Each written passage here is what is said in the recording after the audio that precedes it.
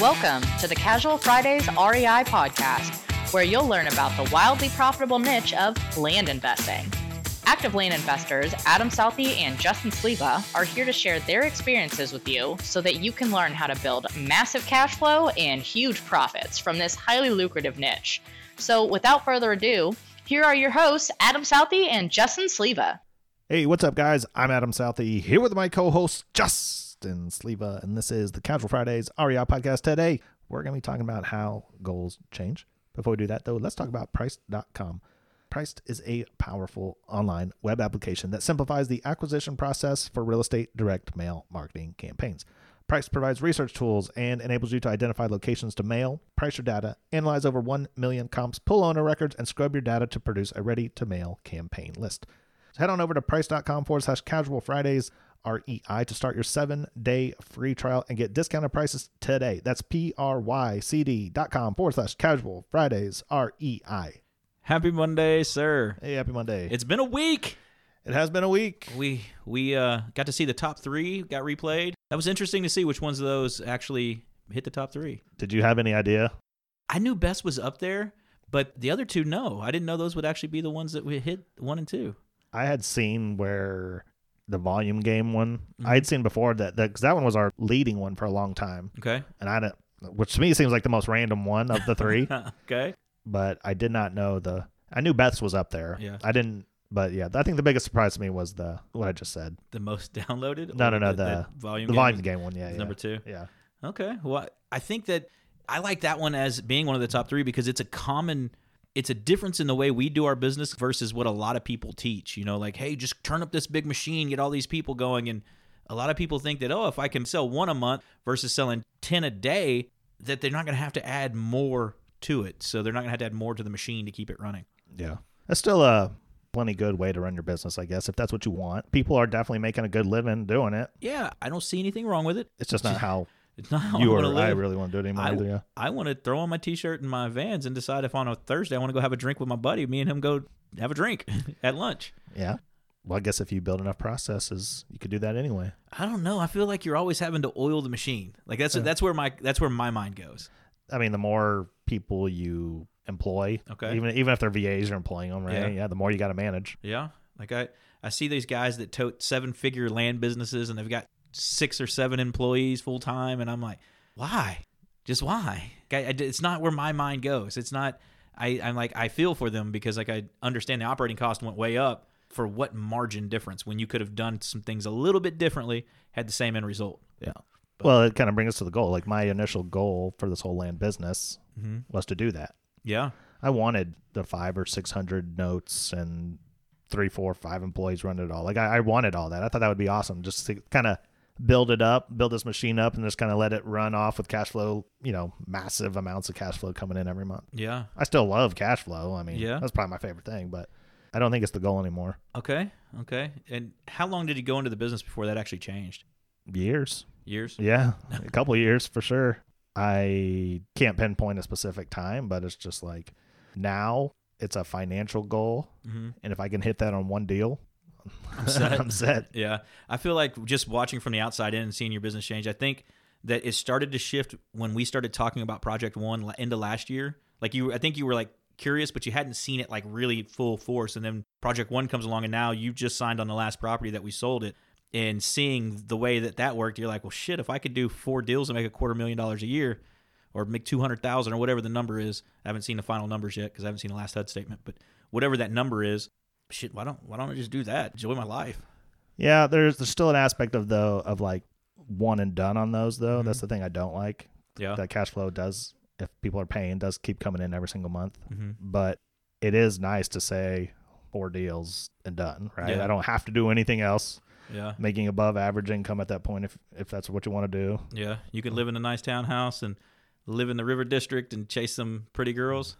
Doesn't sound like a bad Doesn't plan. Sound like a bad life, but and that's funny to me, and I love watching your shift and going in it. And I think for me, when we started out in this, and like when I bought first piece of education, or when I bought it for my wife, my goal, and I said for my wife, my goal was not to be a land investor.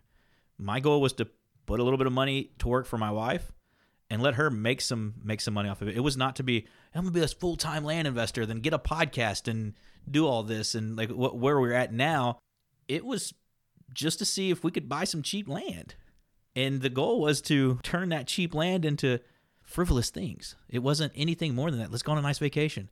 Let's buy a Lambo. Let's buy, whatever that extra thing is that we want or we needed. Because at the time, I had a really good salary. I had a good career. I had, 15 years in this industry. Like, I'm going to the moon with it. I'm climbing the corporate ladder, doing the whole rat race. And the land thing's just something for fun. It was just a way to relax us. I feel like I've heard the term Lambo out of your mouth 50 times in the last 3 days. I'm feeling like I need a supercar. Like I need something fast. I think it was a week full of races. We wrapped up the Redemption 2020 threshold. We went for it and lived fast, raced fast, and I need to drive fast. Well, do you want to recap the Rock? Yeah, I mean, it was cynically, and I'm telling myself this because this is what's going to drive me to be better, is I think I'm scared of being in first place and getting a number one plate. Like I'm scared of it. Subconsciously. Like I don't know that I can handle the fame and fortune that comes with it and the responsibilities of wearing a number one plate, because that tells me that I'm the best in that class, and I don't like being the best. I like to have to work. But you're not in that class anymore, are you? No, I promoted up, but I'd still have the number one plate saying that I was the guy to beat. So, earlier this year we had the Gold Cup Series finals. I'm in number one going into it, and I go for a win just to put the exclamation point, and all I needed was a second place finish, and I go for the pass, and I fall and get the number two plate because of that fall. Well, this one, I played a little bit safer in a corner. I went a little bit high, jumped a jump, and I'm out by quite a bit. Guy made up some ground there, and then I jump a jump, hit it a little faster than I've been going, and it caused me to buck a little bit, and he came around me. We were 10 bike lengths ahead of everybody else in our class. So I think that I know what the actual problem was. Is that you were just a tad bit off on your riding, just like your mohawk was a tad bit off and straight. Yeah. So I was going to save that for the show for you and not tell you beforehand. But so when we're getting ready on Tuesday morning, I was like, you know what? My hair was looking shaggy. I didn't have time to go to a haircut. I was like, I'm going to cut my hair into a mohawk. I'm going to go to this thing with a little bit of attitude, a little bit different than clean cut Justin. We're going like Wild Thing. We're going to come in there. We're going to own it. We're going to get the championship. I cut my hair in a mohawk, and it was about a 1/4 inch off. And I'm looking at it, and I'm like, how am I going to get away with this? I showed Jessica. She's like, I can't tell it's off. And I'm like, I can see it's off. She's like, it looks good, for a mohawk. And so then I had to cut my hair like really short. Where are the photos of the mohawk? Didn't cake them. Didn't want to, because I knew if I told you, you would want to see the pictures, and then you would make fun of me when you saw the pictures. Well, that's just part of it. You gotta be okay with that. I know, but after it messed up, I was like, no, definitely not taking pictures of this so Adam can make fun of me. That was the problem there. Is you're half cocked. Half cocky, half not. No, half cocked mohawk. Half cocked mohawk. Yeah. You didn't take photos of it to prove it. It was a little bit off. That just threw your whole game for the weekend. I need to go to a chiropractor and get my chakras realigned. Just a little bit off. That's what it is. So ended up with the second place out of 30-something riders there. So that was all the state championships people were invited to in that class. They had to be invited to this race. And to end up second was, I'd say it's pretty close to Redemption. I was the only one in our house that came back with a trophy that day. It was a 2-day race, so we had to qualify day 1 to go to 2. So the overall weekend, the kids made it to the semis and the grands, which is a really big race. I'm really proud of them for that. Jackson missed the main event by inches, and it was heartbreaking to see because as a father, he comes back. He's like, my heart's broken, Dad. My heart's broken. He's in snotty cry mode, and you try not to cry with him, but you're crying. You're about to, and so it's a good lesson though, because that's going to do one or the other thing to somebody. It's either going to shut you down and you quit, or it's going to make you want it more, and you're going to work harder. It's not going to do anything else but that. And when we got done, he calmed down. He's like, well, when's our next big national? When are we coming back? Because I want that. I want the main event. I want my big trophy. And so I think it's going to really push him. Jordan, she made the semis and didn't even try. And she's been racing 4 months. So I'm going to have to work on that one because physically she is strong enough to beat everybody. She's an athlete, natural athlete. Her problem is she likes talking to everybody. So she talks to people down the track versus looking forward and going. If I could get her to focus on the first turn and beating everybody there, then she would dominate. She's a talker. Yep. So overall, I think we didn't get the championship, the biggest trophy, but we got a number 2 for a race of champion, and that to me is redemption for me. I'm good with that. Okay. So we're going to go for it next year, and the goal will change a little bit, and we've got a plan laid out, and we're going to chase after it. Was your land business goal change for the next year? Ooh, Have you thought about it yet? Yeah, I actually have. And I'd love to just like say, hey, here's exactly what I'm going to do. But I'm scared to, because I know somebody out there is going to be like, well, this guy has done what he's wanted to the last few years and it's worked. So I'm going to just do what he's doing. So yes, it has changed a little bit. So my land goal from when I started, it's tenfold totally different, because now I got to pay for family. We were living off our land business, and we had a really strong fourth quarter, probably one of the strongest fourth quarters I've ever had. Sitting right now in closing escrow is a little over $500,000 coming back, and I think holding that was $195,000 in cash. So really strong fourth quarter. Now once those close, I've got a few more little properties in inventory, and I have a mailing plan that's pretty aggressive. So we did take advantage of the Rocket Print and Mail sale, loaded up for the first quarter for next year, and it's gonna be fun to see what we can come up with. I like seeing how many people took advantage of that. That was a good sale. Yeah, it was a really good sale, and it was really good to see how many active investors we have mailing and going after it.